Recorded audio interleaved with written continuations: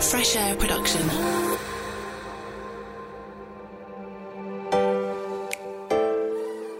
Everybody wants a podcast these days, don't they?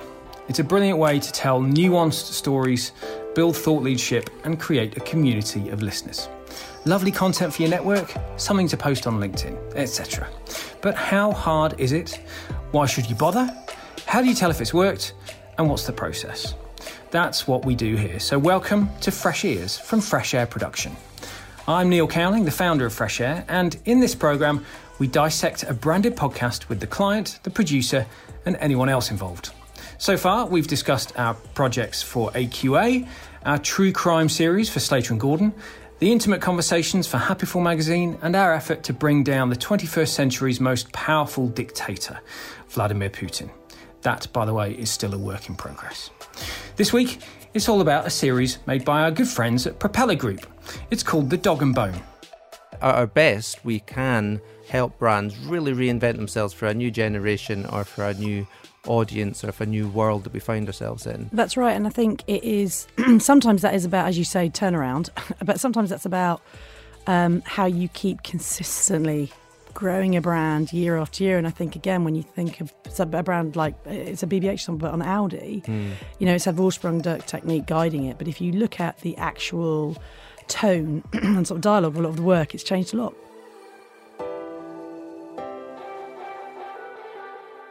So how do you build thought leadership in the marketing and PR industries and demonstrate your expertise with a podcast? Joining me to talk this through are Martin Lote, the chairman of Propeller Group, and Branwell Johnson, the director of content at Propeller. And, well, as a sign of how long we've been working together, there's no actual additional producer to introduce here because the producer was me. So hopefully I'll have a bit of insight on the process too. Martin and Branwell, welcome along to Fresh Ears. Let's start with Branwell. Bit of an introduction to Propeller Group, actually, please. Can you explain what you do for those who haven't heard of you? Hi, Neil. Propeller Group's is a specialist agency. We do public relations, which is far more than sending out just a press release, as some people might think. We produce content in a wide variety of formats, and we do business development, which is very granular projects at getting business conversations going and trying to help our clients actually seal business deals. And we provide those services across a whole range of clients, many in the marketing services industry, which includes digital agencies and creative agencies and media agencies. We provide those services too for many in what we're going to call retail technology and e-commerce, which is basically online shopping and all the surrounding infrastructure that needs to be supported. And also we have a number of clients in fintech or financial technology as well. So as I said, we've been working together for a long time, and the Dog and Bone in many ways is what Fresh Ears is to Fresh Air. This is about talking to our clients. It's about demonstrating a bit about what we do. It's about talking through the process, giving insight to the listenership. Why did you end up at a podcast? Because this is about, 3 years ago since we started talking about Dog and Bone? Two reasons. The first, and the most important to me, is we had to learn about podcasts because it's a service we wanted to offer our clients, the production of a podcast. So no better way of learning than doing. So we rolled up our sleeves, got stuck in with your help, and created a podcast for ourselves, featuring people we know, talking about the topics and the issues that we know are important to the main audience we want to serve. And then with those lessons learned, we were able to go out and start trying to introduce our clients to the concept of producing their own podcasts too. And the other reason, of course, is just to build our own fame as well, our own brand, get it out there in the marketplace. A podcast that we produced gets talked about, gets shared, we get associated with the kind of very senior guests that we try and attract. So it's a big kind of halo effect for us too to produce a podcast. So Martin, a quick summary of the format really, and how you came up with it. Why originally the Dog and Bone was called the Dog and Bone because it was going to be on the phone, wasn't it? Yeah, Dog and Bone, Cockney rhyming slang for phone. When we had the idea that we wanted to have our own podcast for the reasons that Branwell described, we realised that we did want to get some quite senior guests, certainly from our world of media advertising, marketing, retail and related technology. as Bramwell described, and a lot of them are very, very busy. They're not professionally publicising any story, and getting them across town to a studio in the days when people used to go into London to work, if you remember those, was a bit of a challenge. So we kind of hedged our bets and thought, well, some of them might be on the phone. So we thought, well, maybe the podcast could start off as a phone call between two senior people who kind of know each other, almost like catching up on what happened to them that week or that month. And so we called it the Dog and Bone as a code for a phone, so that if we needed it to be a phone call, we'd sort of pre-described why that should be. As it happened, we picked up a bit of momentum, and with your help and brilliant expertise in the studios that we used, we were able to start to attract people to come into the studio in the middle of London. And so we realised after a few, and it's been an evolution, that we could dial down the kind of phone call aspect and actually make it a studio delivered conversation between two people.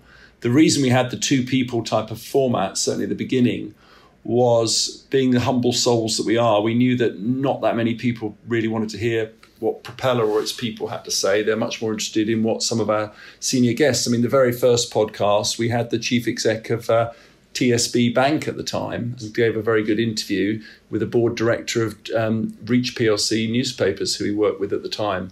So the idea was to get two really senior people chatting together, because they could add more value for our listeners than we could ourselves. And that is, you hinted at it just now, it's quite distinctive, because there are a lot of podcasts within the marketing industry, and within any industry really, where they're just talking about the industry. You could have done a weekly podcast about the latest news in marketing and PR. Why not that? I mean, I suppose that's covered very well elsewhere. I think where we noticed a bit of a gap was this idea of two senior people chatting to each other.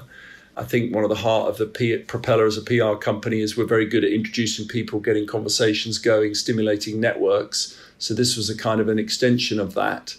And I think whenever we found two people that had a chemistry together, which has been an enduring theme of the Dog and Bone, just in practice, they get chatting and joking and swapping anecdotes after 2 or 3 seconds or minutes, rather than half an hour that people need to warm up if they don't know each other. So that got things going quicker than if we'd taken another route, I suppose.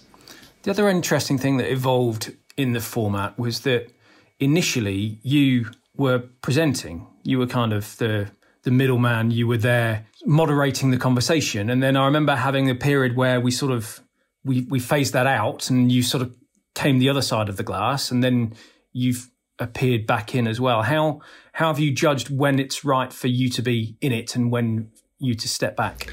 I suppose I just got more big-headed as the 2 years went on, and decided I want to be heard on the podcast, that I had a role in starting. But no, I think what happened there was I was trying to conduct the conversation, or at least nudge, as you remember, behind the glass. This is sort of practical tips for, I suppose, others think of these sort of things. And just in practice, it is hard to get non-broadcast professionals to guide the conversation by speaking in their ear from time to time. They're just not really used to it, so they tend to stop talking, and that breaks the flow. So after a little while, I put myself into the conversation and tried to play that kind of linkman role between the two guests. In fact, there was one that we did, which was two very high-profile guests, the chief executive of the Financial Times and the chief executive at the time of the Guardian Media Group. And Propeller does a lot in the media industry, so these are two big names for us.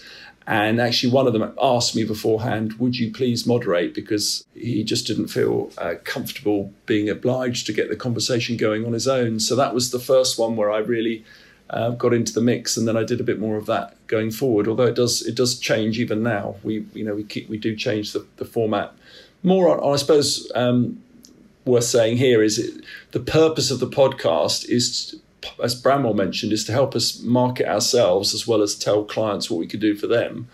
But on the marketing of ourselves as a B2B agency, in a strange way, often the audience is actually the guests. So if I'm in a room for an hour and a half with the chief exec of the FT and the Guardian, that's pretty good sort of networking from Propeller's point of view. And obviously we'd love the listeners to be in the tens of thousands, but even if it's not, it's useful for Propeller to have that kind of ear of those people. So it means And take them to the pub afterwards. Yeah, occasionally, yeah, or a chat in the corridor at least. But it just means that the format can kind of moderate to serve the overriding ambition of being a door opener in a kind of B2B circumstance, which is why we've done different formats, at conferences and events. I mean, Bramwell, you can talk about what we've done there.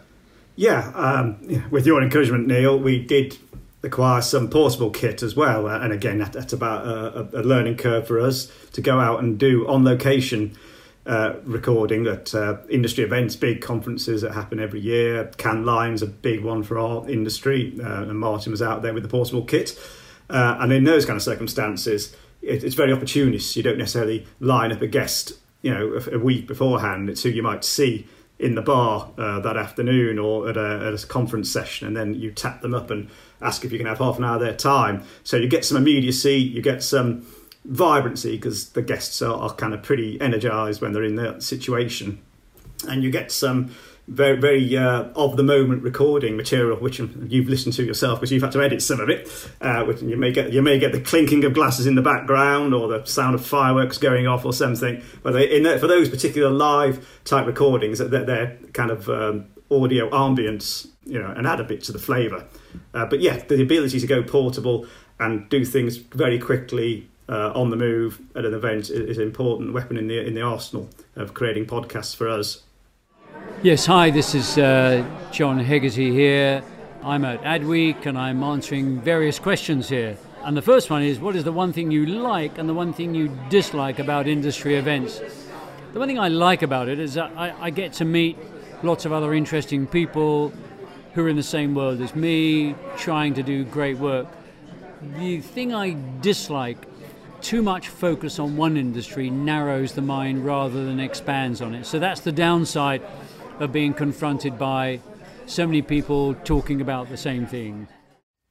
It's really interesting that, though, because I think, as you say, Martin, you're not ignoring the listener, but you're using the podcast both in conferences and in the regular episodes. You're using it as a way to make connections with the guests, and you're using it as a mechanism to start conversations, aren't you, rather than thinking about almost who's going to listen to it or what they will do as a result of listening to it.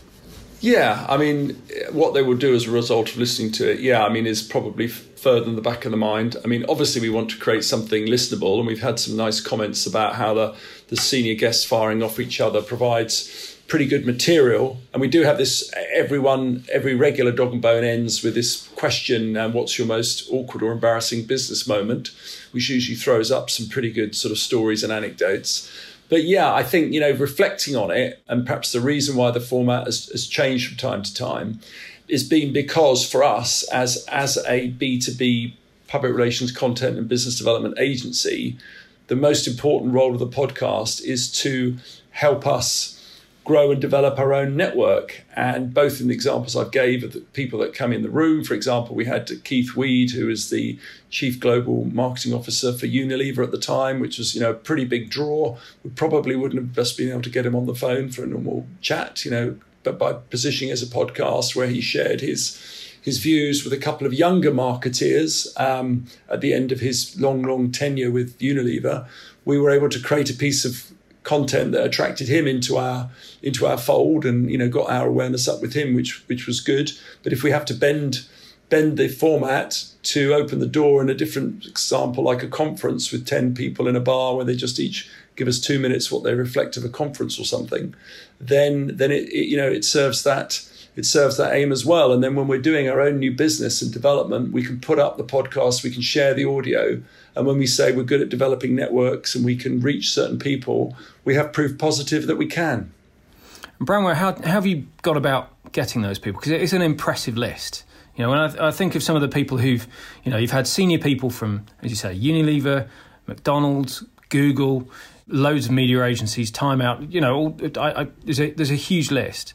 And in many ways, it goes to show off who you can get. It shows off your network and your ability to speak to these people to the listener, because it's an impressive bunch of people. But how have you gone about that? Has that been a sort of labour-intensive process for you of setting up guests? Does it become a bit of a pain in the bum? It has been labour intensive. I'll take my hat off to Martin, because obviously Martin's got a very big contacts book, because Martin and I have both been in the business for many years, in the marketing, around the marketing world. I was a journalist for many years. Martin was a journalist some time ago. And so we build up our contacts over the years, and a lot of our contacts have gained seniority throughout the years. So they will listen to us if we put a call in. Occasionally, we've reached out and tried a kind of cold call, and that does work. It's all in how you couch the invitation and how you sell the podcast guests you've had on previously, and showing the kind of status of the people you previously had on, because people like to be seen in a rich peer group. And it's worked so far, and it is hard work, and can be labour intensive, and you are chasing people around to coordinate dates and diaries, and occasionally things have been moved several times. But ultimately, if people want to do it, they'll get there and they'll find a way. Yeah, I mean, I can just add to that, Neil. I think, on the original format, or the kind of core format of the two senior people in conversation with each other who already know each other, then you can get a kind of member get member type of thing. So if Bramwell or I just know one of those two, we can ask and rely on them to bring the other one in, which is how we actually started. We had Rupert Howell, who was a main board director of Reach PLC at the time, and he knew Paul Pester, the chief exec of TSB, and suggested him as a guest. So it was from one we got the other. We didn't know both people necessarily at the same time. One of them brought in the other one, but it worked. And do you manage to persuade most of those guests to promote the podcast when it comes out? Do you manage to get them to do social posts about it every time? That's the aim. I mean, the amplification potential is huge if we can get there themselves, if they are on social media, and many CEOs and senior people are, there are a few aren't these days. If we get them, their organisations, their own comms departments to get behind the podcast, that is the kind of holy grail, because the amplification can be huge on that kind of level if they tweet out and share on LinkedIn. I've gone so far myself as to kind of reach out to the publisher of someone who wrote a business book that we had on a podcast, and once I managed to nudge the publisher into action, they mobilised and tweeted out the fact there was a podcast featuring their author as well. So it's important to do that if you can get them motivated. Why do you think we've invited you on today? Because you'll share it with your extreme networks. The process for us on this one is, from our point of view as a production company, it's one of the least labour-intensive jobs we do, because we really only record and edit. Is the second part of it, once we've done the recording, is that easier for you than the first part, or what's the process involved there at your end? Martin? Well, I would answer that. I sort of reflected on it a little bit, actually, because yes, we are a little bit kind of control freakery on this, and I remember discussing it with you, Neil, and you said, Fresh Air doesn't have to do too much on the Dog and Bone. You're often clients oblige you or expect you to do more. And I suppose that other answer we gave, that for us, the Dog and Bone is as much about developing and opening doors within our network as it is the end listening experience.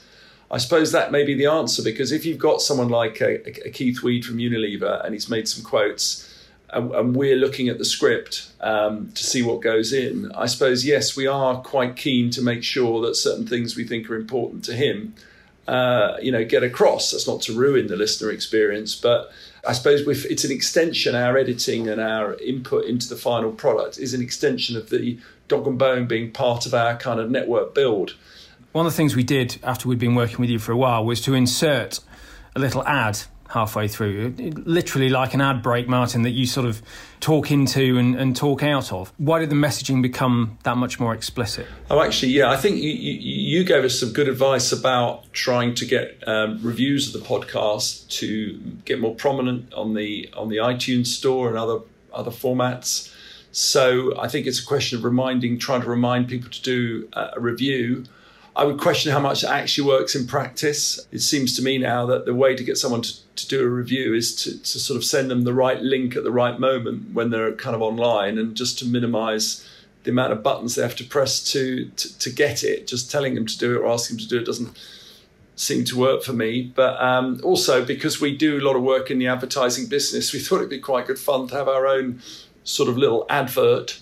But I think recently, to be absolutely honest, we haven't really got around to changing it. So if you think we should drop it, please let us know. Yeah, I'll just add that there are, even in the small world of marketing, there are still quite a few marketing podcasts around, especially from the trade press. So you do want to make sure people remember where they heard that specific interview. If the editor of the Financial Times or the CEO is being interviewed on a number of different podcasts, you want to make sure people remember they heard that interview on your podcast. So I do think it's important myself to remind people where they're listening, what media property they're listening on. Do you ever use it to refer back to? Do you ever use it as a sort of library of content that you can pull out because it's relevant at certain moments? Yeah, we do. With the kind of journalist background I have, my antennae are up to spot opportunities when the content may be relevant again.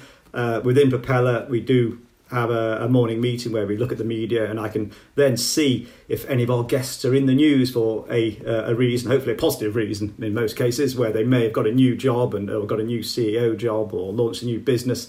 And that's an opportunity to re-promote our podcasts with the appropriate framing, sentence around it, and hopefully just get a bit more attention and a bit more interest. And we will signal it to various journalists as well if we feel it's appropriate, if we think there's a story developing around a guest. Brilliant. So, I mean, you've obviously kept it going for a long time now, and it's a sort of regular piece of Propeller's arsenal. How do you measure it to have been a success? What sort of value do you think it brings to you? Or is there a way of measuring it? Is it just instinct, really? Well, I think given the point that it's a kind of as much a door opener and a network creator for us as an actual piece of broadcast content, the fact that the listener numbers are probably a bit lower than some of the things you've been involved in your career, but still, passable, is a less concern to us than the productions we've had and the doors we've opened through it. So, yeah, we judge it on the ability for it to be a calling card for Propeller, and also what we can do for our clients. But Bramwell will have a view on that as well. Yeah, circle back to what we opened the conversation with about the reasons why we're doing Dog and Bone. It has demonstrated we can conceive of a podcast format and come up with good ideas and then execute. And we have done so for a client. We have created a podcast series, again, with your help, for a client, if you recall. We had a specialist agency called Omo Bono produce a podcast series, so we've walked the walk now as well.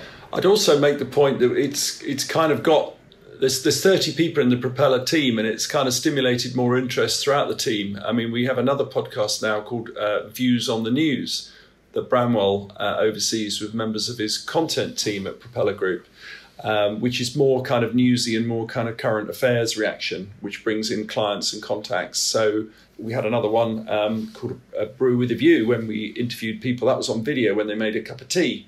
So it's kind of got the ball rolling within Propeller Group of what's possible with audio. So to that extent, it's also served a kind of internal encouragement purpose as well. It's interesting because you mentioned the numbers and we talk about how you judge success. And of course, when we're talking about a branded podcast, one of the early questions that most people ask is how many people will listen. And the listeners to most podcasts are, I think, lower than people would expect. Podcasting is not a majority or mainstream listening route yet. And therefore, managing expectations is really important for people, but also just understanding what the benefits are. And I think, you guys have used the tool of podcasting and not got hung up on the numbers because you know that it's doing the right job for you. And that means that you're not continually, worried about how to push it further or how we're going to bring in lots more listeners. You sort of know that it's got an organic element to it anyway, but also that it's doing a much more sort of grown-up job for you than just trying to hit as many people as possible, which is great. It's a grown-up approach to it. When you look back on it now, anything you would have done differently? Any advice you would give to people who are looking to use podcasting in this way? I would advise to sort of just get going and do something, because I think people sit on their hands kind of trying to work out the ideal format for too long. Accept it's going to change and there'll be some mistakes, and it's like playing a game of tennis. You're going to hit a few in the net before you get your length right, and there's not a real problem there. We called it the Dog and Bone, which is a kind of interesting, catchy name. One of the disadvantages is it doesn't have any reference to Propeller in it. So from a kind of slightly branding nerdy point of view, we're spending time developing a name that isn't a reflection of the Propeller brand name, but it's not the end of the world. But I think it's a consideration, and people should listen to advice from people like yourselves, because you explained things like Trint, which gives us the audio printout, better quality of microphones, things like that. So I think people just need to be open about it and listen to the advice, but overall just try something and see where it gets to, rather than hoping to build perfection. There's probably a lot of risk aversion out there, and you just have to go for it. That's true of any creative project, isn't it? Have a go, see how it works, give it a try, and then you can change it and improve it as you go along. Bramwell, any thoughts from you on how it's evolved and any advice you would give to others who are doing the same? Just on coming at it with a kind of granular content editorial lens on, just things that we've noticed and things we've realised we should do. Check the morning's headlines if you've got guests on, in case there's a big financial story about the guests you're having on. It might be their results or something. But yeah, it's better that you know what mood they may be in. Make sure you know what the main talking points are going to be, but leave room for spontaneity as well. We have a kind of mantra that get it down on an A4 sheet, 8 questions possibly as a structure, but make sure there's room to manoeuvre and be flexible and not so rigid about the approach, and understand that people aren't necessarily always relaxed. As soon as they start, it can take people, I'm sure you know this yourself, a little while to relax into a podcast conversation. So, the initial 10 minutes might sound a little strained, but hopefully they will relax into it and it'll be more of an interesting conversation. That's a great tip. The first 10 minutes of any conversation is largely the stuff that you cut out in the end, because once people have warmed up, that's where the interesting conversation happens, isn't it? Just to finish off, you've added this question at the end of every episode, which is, what's the most embarrassing thing that's ever happened to you in your careers? So I'm going to turn it on you. Martin, what's the most embarrassing thing that's ever happened to you in your career? I didn't even think about doing this before we started, sorry. No, you're very spontaneous, as you say, and we're well warmed up. Early in the Propeller history, we picked up a wondrous client. I was so happy to win. It was basically the ITV head office. We were the PR agency for the head office of ITV, not the operating companies, but the actual sort of head office, which is how they were working those days. And they, cut a long story short, they went and hired a new first-off director of programming for the whole of ITV. So this person would be in charge in those days of Inspector Morse, Coronation Street, Prime Suspect. And we were the only PR company around that the press could speak to about this particular task. But as it happened, we weren't told who it would be. It wasn't in our remit. And I suppose the embarrassing moment and the mistake I made was I tried to perhaps use the fact that we were the PR agency for ITV headquarters as a little bit of a build with my press contacts, and maybe drop 1 or 2 hints too many that I might be the PR man who can help them out with this exclusive. And eventually they started sort of ringing me and texting me and saying, come on, Martin, when are we going to get this story? And I sent a message to the chief exec of ITV at the time saying, I've got all these press contacts on my back. Can we hurry up with the announcement, please? And I got this very terse message back saying, we'll do it on our own time. I don't really know who you are. Even the person you report to doesn't know anything about this. And we'll be taking our PR arrangements in-house pretty soon. Oh, no. So that was a real sort of sweaty, clammy-hammed moment, which I learned a hell of a lot about sort of flying a bit too close to the sun and managing expectations and all those lessons. Bramwell. Just thinking back to a long career as a journalist, there's all kinds of scrapes and bumps along the way. Some time ago, I worked for a magazine, and I was meant to be flying to a conference in Orlando. Last minute dash as a journalist, I was doing things at last minute. Rushed off to the airport, approached the passport desk, pulled out the passport, and sorry, sir, this is the wrong airport for your flight. You're meant to be at Heathrow, not Gatwick. The cold, clammy fear that touches you as you realise you're not going to make your flight. And I did try. I got the connecting coach between Heathrow and Gatwick and was desperately willing it forward with every minute. And ran in. Too late. Missed the flight to what was a major conference and was too embarrassed to tell my then editor that I'd missed that flight. So I was a day late and out of pocket by the time I got there. But it remained a secret until this very moment. Brilliant. Martin Lote, Chairman of Propeller Group, and Bramwell Johnson, Director of Content for Propeller. Thank you very much indeed for joining us. To find out how Fresh Air might help you to create a fantastic podcast for your brand, please do get in touch. It's freshairproduction.co.uk. And in the meantime, I'm Neil Cowling. Thank you very much indeed for listening. Fresh.